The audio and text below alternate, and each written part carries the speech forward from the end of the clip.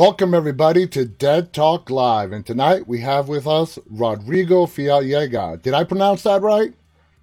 That's exactly how it's pronounced. Awesome. Rodrigo, how you doing?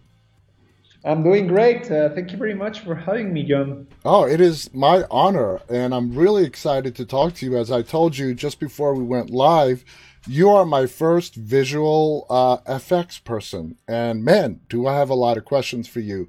But before we get into that, a lot of people don't really understand, what does a visual effects person do when a film is done and it comes to you? What do you guys do? Well, I think it's a bit, complicated sometimes for the people to understand it because it looks that it's some kind of magic that we do, that it's just like that they will deliver to us the material, and we do some kind of magic, and then the VFX are just done. and sometimes people, I mean, even people that work in film production, that it's in the part of the production, not in the post-production, sometimes they don't really understand how it works and what times it takes and the effort that it takes to do stuff. Because of course, in the last 30 years, VFX has become something very strong and prevalent. And each year it becomes more not complicated, but something more achieved than something more special. So now at this moment, what VFX do is basically all the stuff that is not shot in real life, let's say that way, but when you want to be on the screen, you then generate it from let's say from nothing. It can be just a scar, it can be just replace a scar, it can be create a monster. There's a lot of stuff in VFX, and there's a lot of let's say divisions in VFX. There's of course the guys that make 3D stuff, the guys that makes fluids. It has become something very specialized at this point. What I used to do was something that is called compositing. That is the part when they will give you all the stuff, let's say the stuff that was filmed in the stage or whatever, and then maybe the 3D guy will give you the renders of a monster, and then the guy with the fluids will give you all the stuff he made, and then what my work is to make it look like it's integrated in one thing and that it looks real, let's say. Okay. That was what I used to do. And then at some point, of course, also supervise the work of the VFX, to see that the 3D stuff was coming along with how it was shot and that kind of stuff. That was a little the stuff I was doing when I work as a VFX. Now, VFX people also, like, if something is shot in front of a green screen, you guys fill in the green screen. Is that true or not? Exactly. That's also part, and that's part of the compositing. I mean, well, for example, in the example I was saying, let's say that maybe there's a monster that is coming behind you. You will be shot in a green screen, so we can take the green and then let the monster be there. So that will be part of my job, to take off the green screen, and then with the renders that the 3D guy will give me, put the monster and make it look like it's really behind you. How closely do you work with the director of the film? When working in VFX, it depends a lot because it depends if it's a commercial, if it's a movie. But when I was working VFX, I usually will try to work a lot with the director. Because at some point, always the director will come to you to look how it looks and give you feedback about how he feels about it. Now, you being a visual effects artist, has there ever been a movie, a commercial, or any project that you worked on that you requested to be on the set so you can get an idea of how to better put together the final product? Yes, that's part of what it's called the VFX supervisor. That's the guy that in fact goes to the filming and will take care of the technical part of how to shoot it. For example, if we continue with the green screen example, he will say, okay, I need you to put this green screen in this part because then I will need to take it from, we don't see this part, but maybe this part is okay to not have the green screen because we will not see it. Maybe I need to put these little black pins here that will help me to track the shot if the camera is moving. That kind of things will make the VFX supervisor. And yes, I especially for commercials. For a film, I never was supervisor, but for commercials, I did supervising. Okay. Now, I've had a lot of directors and actors tell me when they're doing like a fight scene, let's take horror movies, zombies, okay? Yeah. And they're holding a knife or a sword. The tip of that knife will be wrapped in green, like a green screen material. And when they're shooting it, it only goes so close to the person's head. They're like, they'll stop right here. And I'm like, okay, I understand the green screen, the tip of the knife, you fill it in.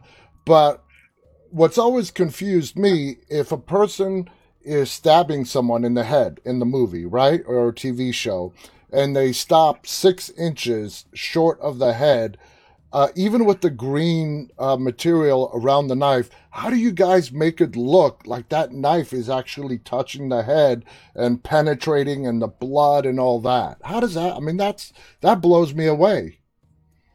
It depends a lot. There's a lot of things. I mean, I think the amazing thing about VFX is that it's not always the same. It depends. It's always different with every project, with every shot. It's different because it depends a lot of what you really want. Because, for example, in this case, you're telling me it could be a lot of ways to do it because the green screen, of course, will help you to make it larger, the knife, of course, so it will look then that it goes inside the head. Okay, I didn't know that. And I didn't know that. Yeah, okay. Yeah, I didn't know that you can make it larger. Yeah, because for example, then it's very used it's called extension. Okay. So for example, if in that case you want the knife to be larger, so it will look like it's on your head, you will take that real knife, and then the 3D guys will make it look like it's part of like an extension, and then the compositing guy will make it look like it's exactly the same, that it looks seamless. Wow. But then as it goes inside, for example, of the head, you will do or either maybe the blood, you will put it there in post-production, or maybe what you will do is to have a head done for that purpose and do it that way. It depends a lot of how exactly the shot is and what the director in that case really wants to see and what the VFX facility is more used to do and what they think it's easier for them and will look better for them. Okay. Now, if somebody, wants to get into VFX, now this is, when it comes to directing, producing, school is not like necessity where you have to go to school. Now, I'm assuming when it comes to this very highly skilled job of visual effects, where did you learn how to do it? Did you go to school? Did someone mentor you? Well, to be honest, in my personal case, I didn't go to any school. I was working as an assistant director in commercials, and I used to work a lot with a director that used to like a lot VFX and will work in a lot of VFX productions. So that was the way I began to be interested in the VFX part. So what I did was just learn from myself with the softwares and tutorials and that kind of things. But to be honest, I think the best way is to go to school. Maybe because when I started doing VFX about, I don't know, 15 years ago, there were not so many VFX schools and that kind of things.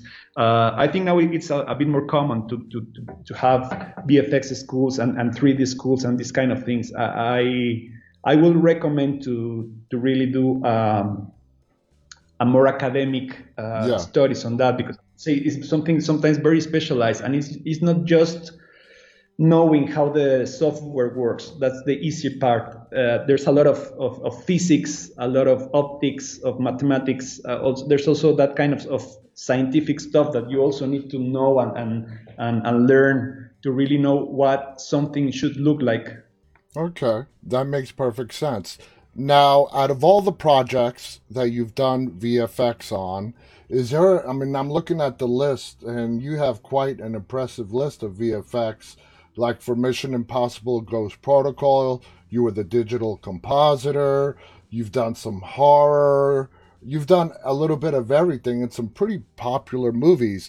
Is there any project looking back that really was a challenge for you as a VFX guy? Yes, I think how it's called. I just forgot I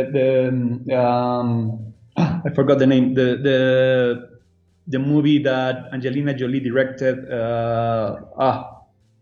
You should have it in the list of. I forgot the name. No, it's okay. It's okay. But go on. What exactly of that movie was so challenging as a VFX artist? Because the sequence I was working on, it was there was these guys that were left alone in the ocean, but of course it was not shot in the middle of the ocean. It was shot in a pool, and what we needed to do was to recreate the ocean and the sky, and it was made for ILM, Industrial Light and Magic, that you must know that it's the company of George Lucas, and they are very, very, very, of course they are the best, and they are very strict. They go pixel by pixel to check everything, and it was very challenging to do those shots because it was really complicated working with water is complicated, and the guys were moving a lot, and I don't know, probably because of the way the production they shot it, they not always have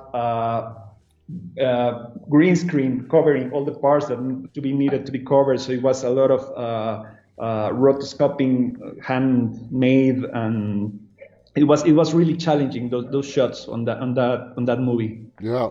I mean. Visual effects with the advance of technology. I mean, the cost. I mean, I'm using a green screen right now behind me. It's a green screen, and the technology has become a lot easier to handle, and it's cheaper as well. Now, the last credit that you have as a visual effects artist is 2016, and we're going to go on to what you moved on to. Would you say you are done with the VFX part of your career and you're ready now to move on to some other stuff? Well, I to be honest, not really, because I like it a lot, the VFX. Of course, what I always wanted to be was directing, and of course now is what I'm doing.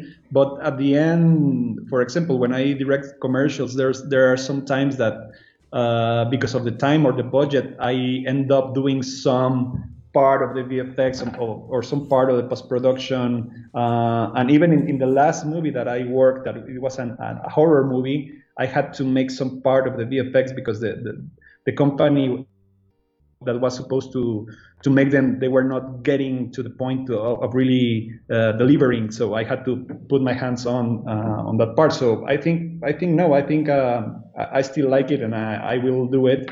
Probably not as before, as part for others project or other directors, but still for my stuff and just for fun. Sometimes just you for enjoy fun. it. You enjoy it. Yeah, exactly. And of course, when something new comes on the new software comes and stuff, I always try and see what's going on, what's the new stuff, and all the things. Really, I really enjoy that part. Now you're directing. Would you say that all the experience that you've had in post production with visual effects has helped you immensely now being behind the camera and directing? Yeah, definitely. I mean, especially when there's of course projects that has some kind of VFX and that kind of things. But I think what has helped me the most is to try to do the things as simple as possible to get to where you want to get, because And also to make it sometimes probably easier for the post production people since you have a lot exactly. of experience there. Yeah, I mean, always in that part when of course, now when I make something that has VFX, I work with another facility or VFX studio. I always, of course, talk to them first because, as I told you, every VFX facility works in a different way and think in a different way. So I always talk to them first, how they will how they see the project, and then of course I will tell them my point of view and maybe the best way to get there, and I think they're always thankful that I can understand their language, Yeah. because it's easier to work, and when you are shooting it's easier for them, because I know that maybe if I put the green screen in this part and not in this part, it will be easy for the guys later, and Yeah. not and maybe it will take them 10 hours less to do the job, because when I was doing those VFX and you have to work with directors or in projects that they really don't know what we're doing, there's always this saying of, oh, we will solve it in post, doesn't matter.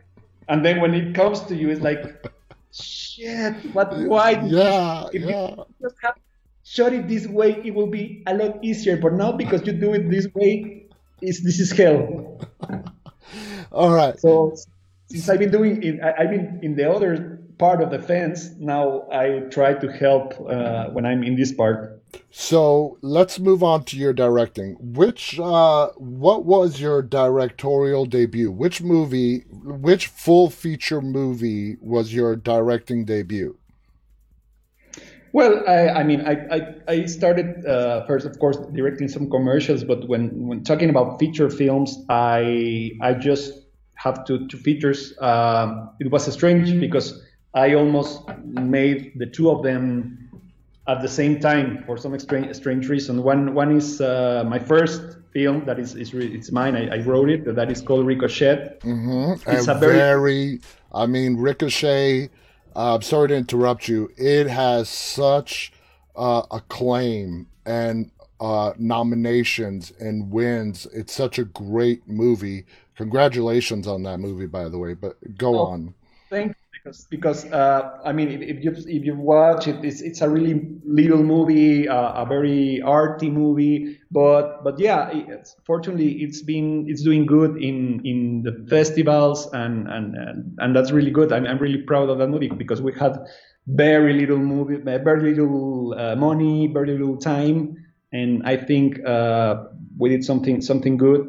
And then just when I finished shooting that movie, I start filming this other movie that is, yeah, in fact, a thriller horror movie. The That Exorcism of it's The The Exorcism Exorcism of, of yeah, Carmen Farias. Yes.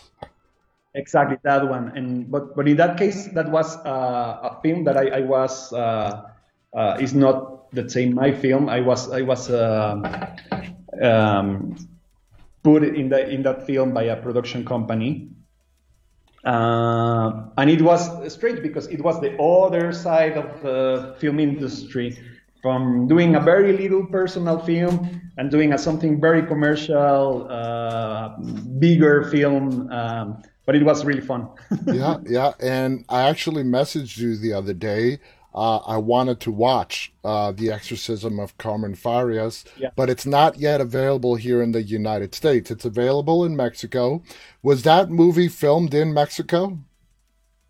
Yeah, we shot it here in Mexico. It was just it was complicated because we shot it in, wow, we were 2021, in 2018, 19, in the Mm-hmm. middle of those years. But of course, then because of COVID and all this stuff, it was just delayed all the time, and it went to theaters in May.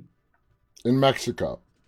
Yeah, in Mexico. Now I think it's in theaters in Central and South America. I'm not sure if it's going to be in theaters in the States. I don't think so. I know it's going to be in streaming platforms. Good. And I hope that maybe in some horror festivals it will be nice. In fact, it's going to be in a festival in LA that is it's a film festival just for Mexican films. Oh. And in fact, my two films it's going to be there in that festival. It's called Hola Mexico. It's called. Okay. Now, since it's going in the festivals, are we to assume that Carmen Farias does not have a United States distributor yet, and you're still looking for a distributor in the United States for that movie? To be honest, I really don't know, because the thing is, since I was just contracted to be a director, I'm not part of the production company. Uh-huh. So I mean, I talk with the production company, but this is kind of things. Sometimes I don't know how they sell it. These kind of things. I know for streaming, it's already sold for a sort of Latin films platform that is called Pantalla. But I'm not sure if it's going to be in theaters or not. I should ask the production company to make it nice to know if it's going to be in theaters. It would be great. Now, Ricochet, which you said you wrote and you also directed, is a drama, okay? And then you have The Exorcism of Carmen Farias, which you came in to direct, which is a horror movie. Would you consider yourself a horror fan? To be honest, and I know I should not say this in this kind of platform, no, please. No, I just love films. I have never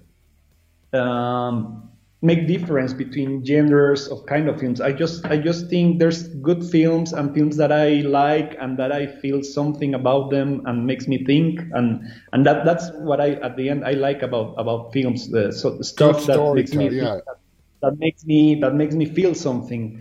If it's horror, if it's comedy, if it's drama, I really don't pay too much attention for that. I mean, there's some great horror movies that I really love. There are some that I really don't like. I think probably the problem with the last part of horror films is that they trust too much in VFX, so they forgot a lot, I think, of what they want to say. They just want to show stuff. Yeah.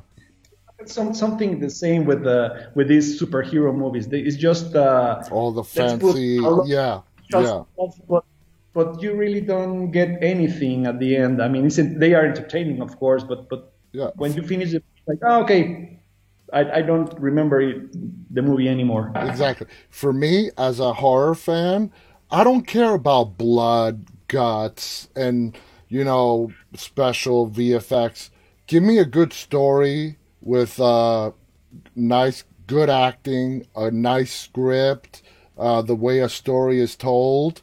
Thriller, horror, doesn't matter. I will choose that any day of the week over watching something just for blood and guts and special effects and all that. I want a good character story, like you. Yeah, definitely. I think what because to me, at least at the end, what horror in general as a genre of film, of literature, what it really is meant to be, it's to make you know and to make you feel what we humans fear about, and what we fear, what is inside of us. So I think good horror movies at the end, it's really about knowing yourself and about knowing your fears, about knowing what you like and you don't like. I think that's what really good horror movies are about. Yeah, I completely agree with you. There could be a lot of blood, and there could be nothing blood, no blood at all. It doesn't matter. But good horror movies, I think it's just about that, just about what makes you fear. Exactly. I completely 100% agree. Let's talk a little bit more about Ricochet. You wrote it, you directed it. What was your inspiration for Ricochet?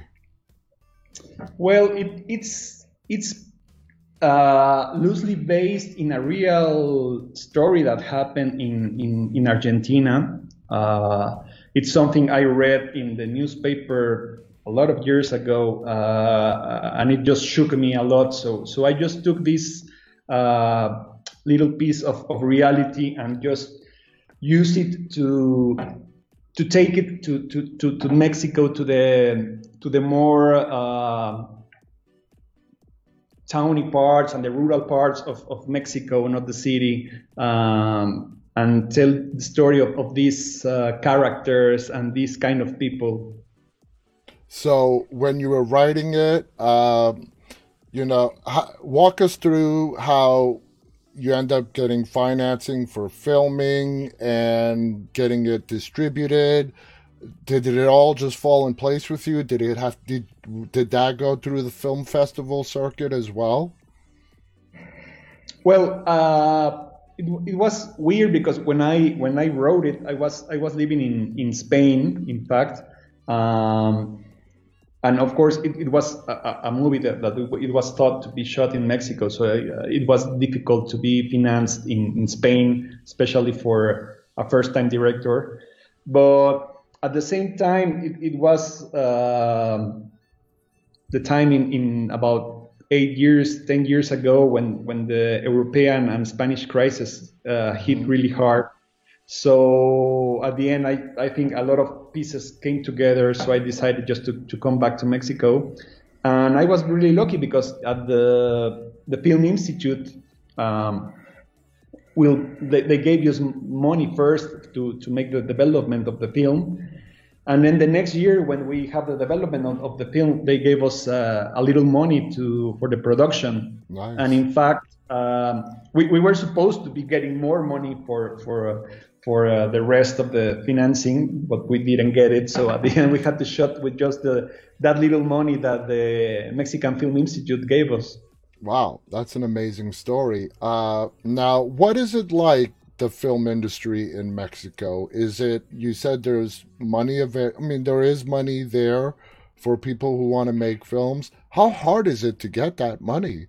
Do you approach them with an idea, with a script? Does it take a lot of time? Overall, I guess the question I'm trying to ask is, for filmmakers in Mexico, how hard is it to make a movie compared to the United States, I guess?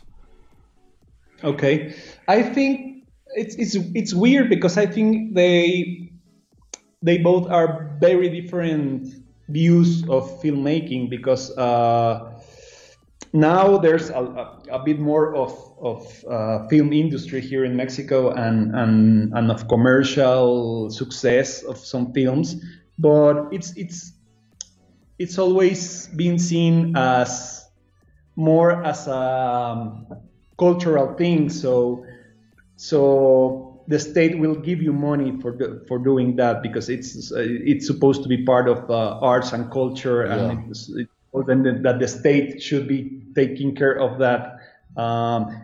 It's a mix of I think we have a mix in the view of the European view of something more that way, more cultural, more arty, and then something more commercial thing like in the States that of course you will have to finance the movie all by yourself because there's no state to help Hmm. you with in that sense. Yeah. So now in Mexico, it's quite easy, let's say, to film because some of the good stuff that has happened in I think about 10 years ago, it's that there are, let's say, two ways that you can get financed by the state. One is just they will give you direct money just for the movie, especially for little movies and for more arty movies. They will give you that just that way. They will give you the money, and if you lose it, then nothing happens. If it's a huge success, great, that's amazing. But there's no commitment in that sense of to be a commercial success. Okay. And there's the other way that is it's something that I think really works well. That it will be the money will come from the taxes. So you will give the state your project, and they will see the projects, and they will find companies that will say, okay, I have to pay this money on taxes to the state, but this little part of the money, instead of giving it to the state, I will give it to make a film. Okay. Okay. That makes So sense.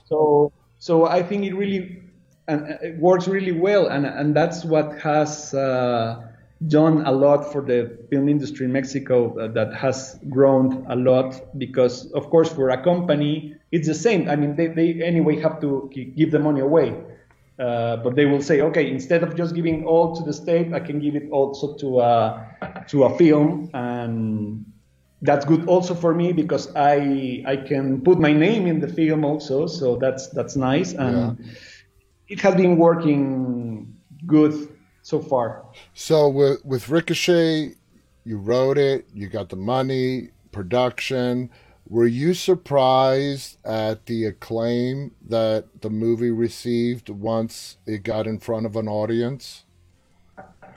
Well, yeah, of course, because of course it's also my first movie, so I really don't know how how to confront this thing of you doing a thing and then show it to a lot of people and what they will say. I mean, probably more experienced filmmakers can know what the audience will think or what they would like. But in my case, of course, I just did it because I liked the idea, I liked the screenplay, and I like it the way it was shot. But I know it's not an easy movie because it's a slow movie. It doesn't have any kind of uh, a lot of camera movements Hmm. of stuff like that.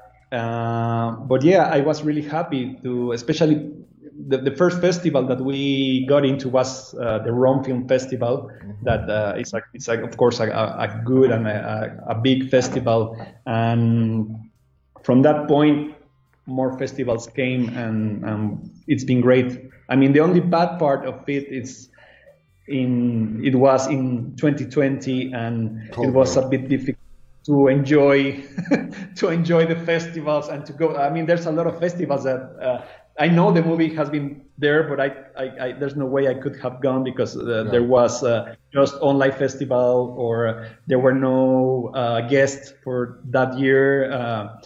But anyway, it's been great to see that the people have liked it. Yeah. Now, has Ricochet, you know, and all the acclaim that it's gotten, has it changed with you getting a lot more offers to direct, write? What effect has had Ricochet had on your career so far? To be honest, so far not really much change in terms of offers or that kind of things.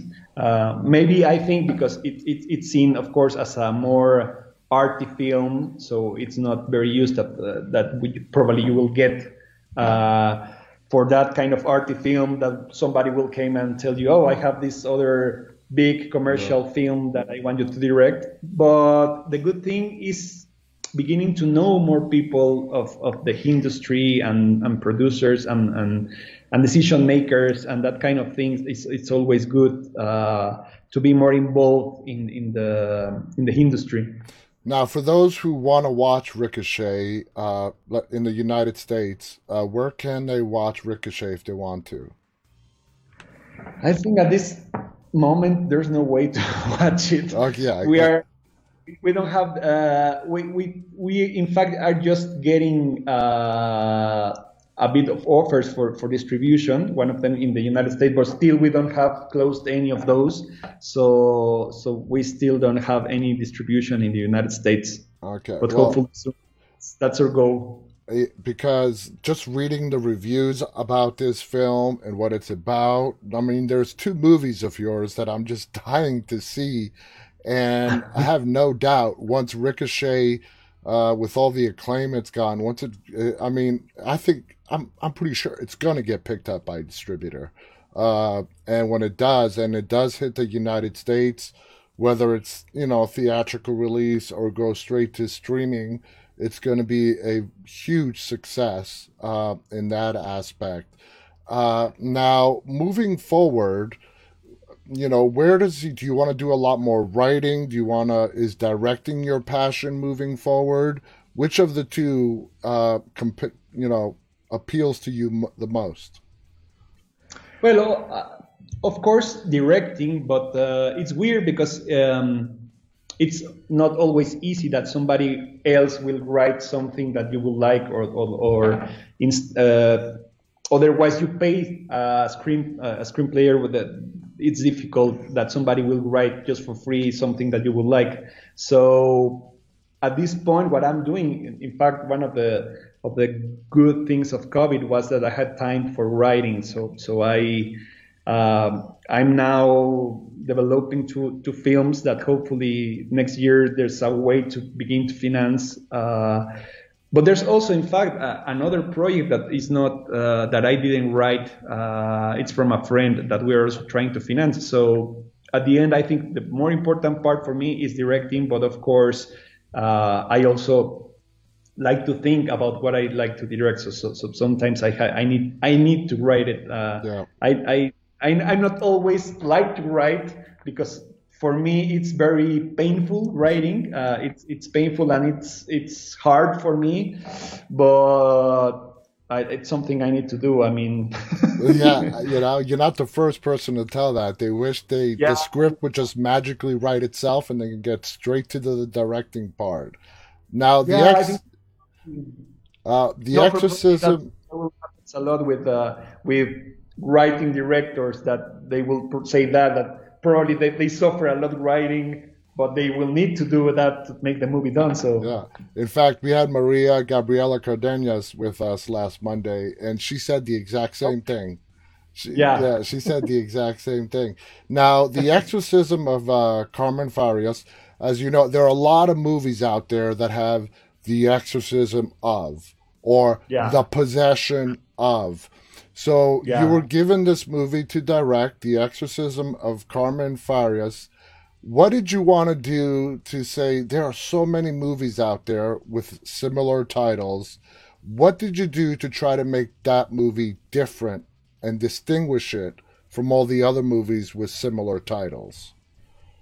Yeah, the first thing to say is that that was not the title of the film. That was the title they put now on the film to make it more commercial. And to be honest, I really hate it for that reason Yeah. because it sounds that is just another movie, just another B movie of exorcism Hmm. because it's just a generic name for a film. Yeah. And I really hate it that they have changed the name to that, but that's life. Yeah.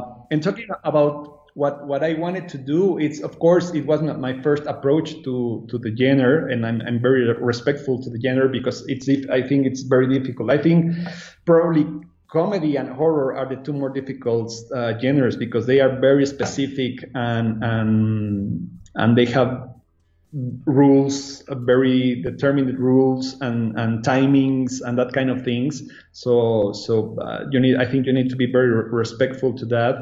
Um, but on the other hand, maybe the good thing is that, about not me being a really horror buff is that I could be I think, a bit more free about thinking how to see the things and the thing, of course, that attracted me of the film was that first of all that of course thrillers and horror movies they are very interesting for experimenting in the visual sense and in the cinematic sense. So that was something that I really like to do.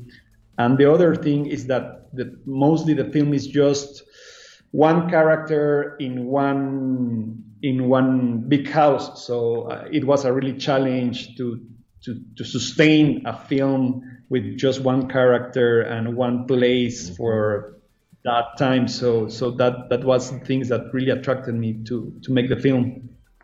Now, y- I'm trying to think of how to phrase this. Did you do any kind of research into demonic possessions, exorcisms at all when you were approached to direct this film to give it more authenticity? What kind of preparation did you do when you got offered to direct The Exorcism of Carmen Farias?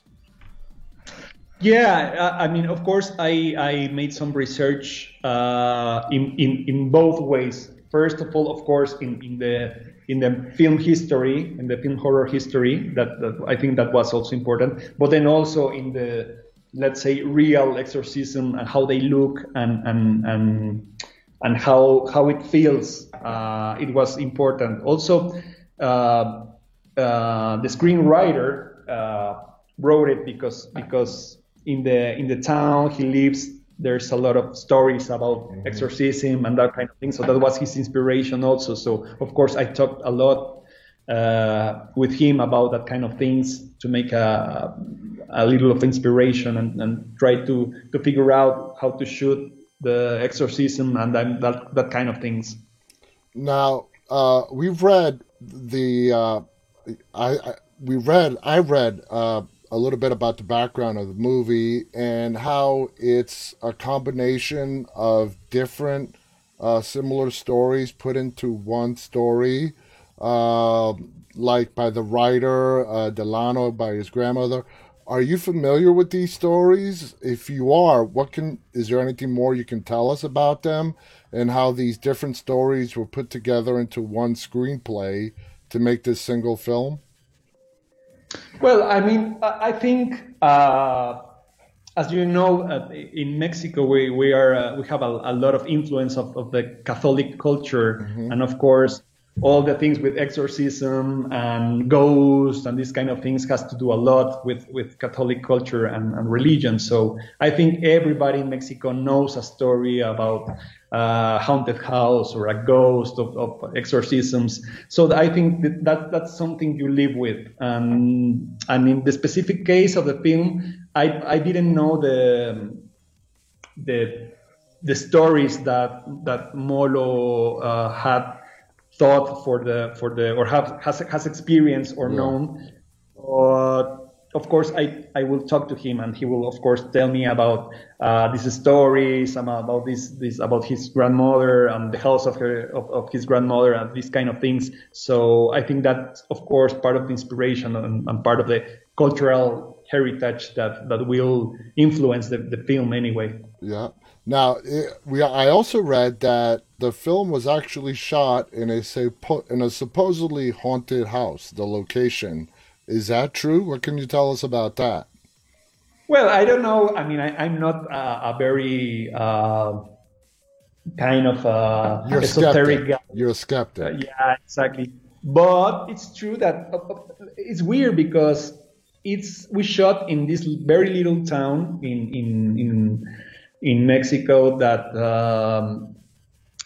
for some reason the main influence is English. I think there was a mine, and the English arrived when the part of the conquest and all these things, and they took and they built that town. So it's weird because it has a lot of the buildings will have a lot of influence of English influence, Victorian influence. And then this house that is a kind of Victorian house in the middle of the woods in a town in Mexico, it's really strange. So that's the first thing that you will say, this is really weird, this big Victorian house in the middle of the woods in Mexico. And then when you came in, of course, there's a very old house anyways. It's 200 years old. So yes, it has this kind of strange thing. And there was one room in particular that I really think has this very strange energy. Okay. I mean, I can tell you that I really don't believe too much in that kind of things, but it's true. I mean, nobody wanted to be alone in that room for too much time. I mean, even myself, I will come in and say, okay, nah, that's it, go out. When we were filming, it was different because there's a lot of people and movement, and that was fine. But coming in alone, it was something weird in that room. That's true. Just a weird feel about it. How long did the shooting Yeah, take exactly. for the Exorcism of Carmen? It was 7 weeks. 6 weeks? 7 weeks. Wow. Compared to a lot of other horror movies, that's pretty long time. I mean, I've heard of, you know, other horror movies being done in 10, 21 days. What took 7 weeks to shoot that movie? I think because of the preparation that the house needed and the preparation that some of the physical effects will be needed to do. And also, to be honest, because the production will give us time to work calmly. We were never running during the 7 weeks. We were working really well. We never did overtimes and that kind of thing. So I think I really appreciate that from the production, that they will give us a bit more time, because as you know, always there's rushing and you don't have always the time you wanted to do that. But in the case of this film, honestly, I'm really thankful to the production that they will give us time to do it. And that is very rare because I've talked to a lot of American filmmakers, Yeah, and it's always about time and money. Do always it as quickly as possible, as cheaply as cheap as possible. possible. Yeah, definitely, definitely. Now, I The good part is that because there was mostly one character in one place, that part was not that too expensive, let's say, to do. So I think we could compensate with time. yeah, yeah. Now, having worked in the United States and Mexico, do you want to continue to make movies and shooting them in Mexico? Do you want to come and do more in the United States? What are your feelings about that? My feelings is exactly the same as with genres. In any place in the world that there's something good to be done, I'm open. I'm really open. Of course, I'm not stupid. I know that doing a movie in the United States opens you a lot of arms in the rest of the world and to the industry. That's of course something that's true, but at the end, what I'm really interested in is in good projects. They can come from Vietnam. I don't care. I mean, just that it's a good project. Uh, But but of course, I'm happy. If somebody will offer me a good project in the United States, I will be really happy about it. how do you feel about the differences, like we just talked about here in the U.S.? I mean, it's so complicated. Production companies, Yeah, distributors, producers, and it's yeah. rushed. Do it as cheaply as possible. From what you're describing, it's a little bit more laid back in Mexico. How do you think you would react on having to do, let's say, you're offered to do a full featured film here in the United States with all the pressure, all the rushing? Do you think that would affect your ability as an artist to do the best work you can possibly do? I think that's the toughest question, because, as you say, it's very different. Because sometimes, of course, you will say, yeah, in Mexico it's a little easier because there's a lot of films and help from the state, and that's good. But also at the same time, it's not that they will give you a lot of money. To be honest, it's very little money that they will give you, and that's also a problem, because at some point there's like a ceiling, and Yeah, there's no big Mexican movies, because there's something that they will just get in that top, and there's nothing to go up, yeah. and it's difficult also because of language, and that kind of thing. But then in the United States, of course, you will have possibly the biggest production that you can have, but then also the pressure is really big, because it comes from investment money, from Hmm. people that wants their money back. So the pressure is it's tough in that sense. So I really don't know. I think I have to be in that position. Probably with the horror movie, I was some kind in the middle of it, because at the end I was working for let's say a studio or another production company that of course they will put some kind of pressure to me about how the movie should look like, and of course they want to make money of the movie, Hmm. because not all the money was come from the state. There was also private investment in the film. So of course they want their money back. But I think the pressure will never be the same as in a big studio in the United States. That must be really tough, and I really respect the studio directors in Hollywood, because the pressure must be really tough, and there's a lot of decision makers, because of course you want the best for the film, but sometimes you are not the last one to decide stuff, not about editing, about how it's going to the name of the film, you don't decide it, for example. So it's tough. I mean, and I understand there's a lot of, for example, of big European directors that have been offered to make movies in the United States, and they have refused. For example, Almodovar, and because they don't want that pressure, and they don't want to deliver that kind of decision making to other people. They want to make decisions themselves always. Yeah. I mean, trust me, I get it. It's really tough. Yeah, it is really, really tough. We're almost out of time. I just want to ask you as a final question, what's in the works for you right now? Are you currently working on anything, writing, directing? Are you about to start directing? What's in the works for you? I'm at this point. It's been really tough year, as you know, for everybody. Especially in the film industry, it's been really tough in every place in the world. So at this time, at least in Mexico, it's coming to recover a little by little. I'm at this moment working on commercials. That it's mainly what give me the food on my plate every day. Mm-hmm. But as I told you before, I think one of the good things about COVID was that I had the chance to write, because I could not work, I could not do anything else. So the only thing I could do was writing. And at this point, I have 2 films that I'm trying for next year to get them financed. As you know, filmmaking, it's something, a slow process. Mm-hmm. So hopefully next year I can start financing them, and then 2 years from now I could be shooting them. That's awesome. At least one, maybe not the both of them. That's very that's very good thinking, but at least one of them I hope. That's awesome. I hope so too. Rodrigo, thank you. This has been a fascinating hour. It's been an absolute pleasure talking to you, sharing all your VFX information, and just enticing us even more as we wait for Ricochet and the Exorcism of Carmen Farias to be released in the United States. Hopefully that will happen very, very soon. I wish you nothing but the best of luck. You're a very smart man. You're talented. Thank you so much. Any final thoughts you want to share with our audience?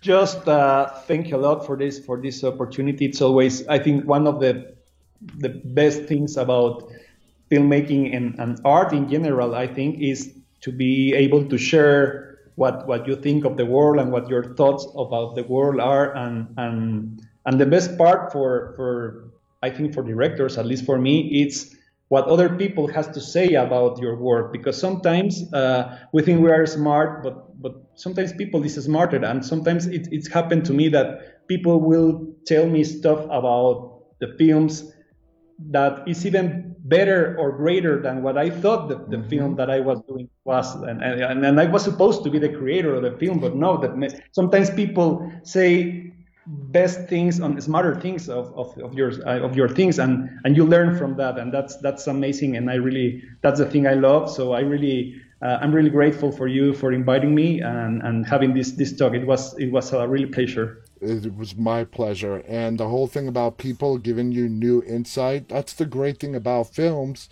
and especially yes. of a story that is open to interpretation, and to hear all the different ways that people interpret your writing, your work. I think yes. that's amazing. Yeah.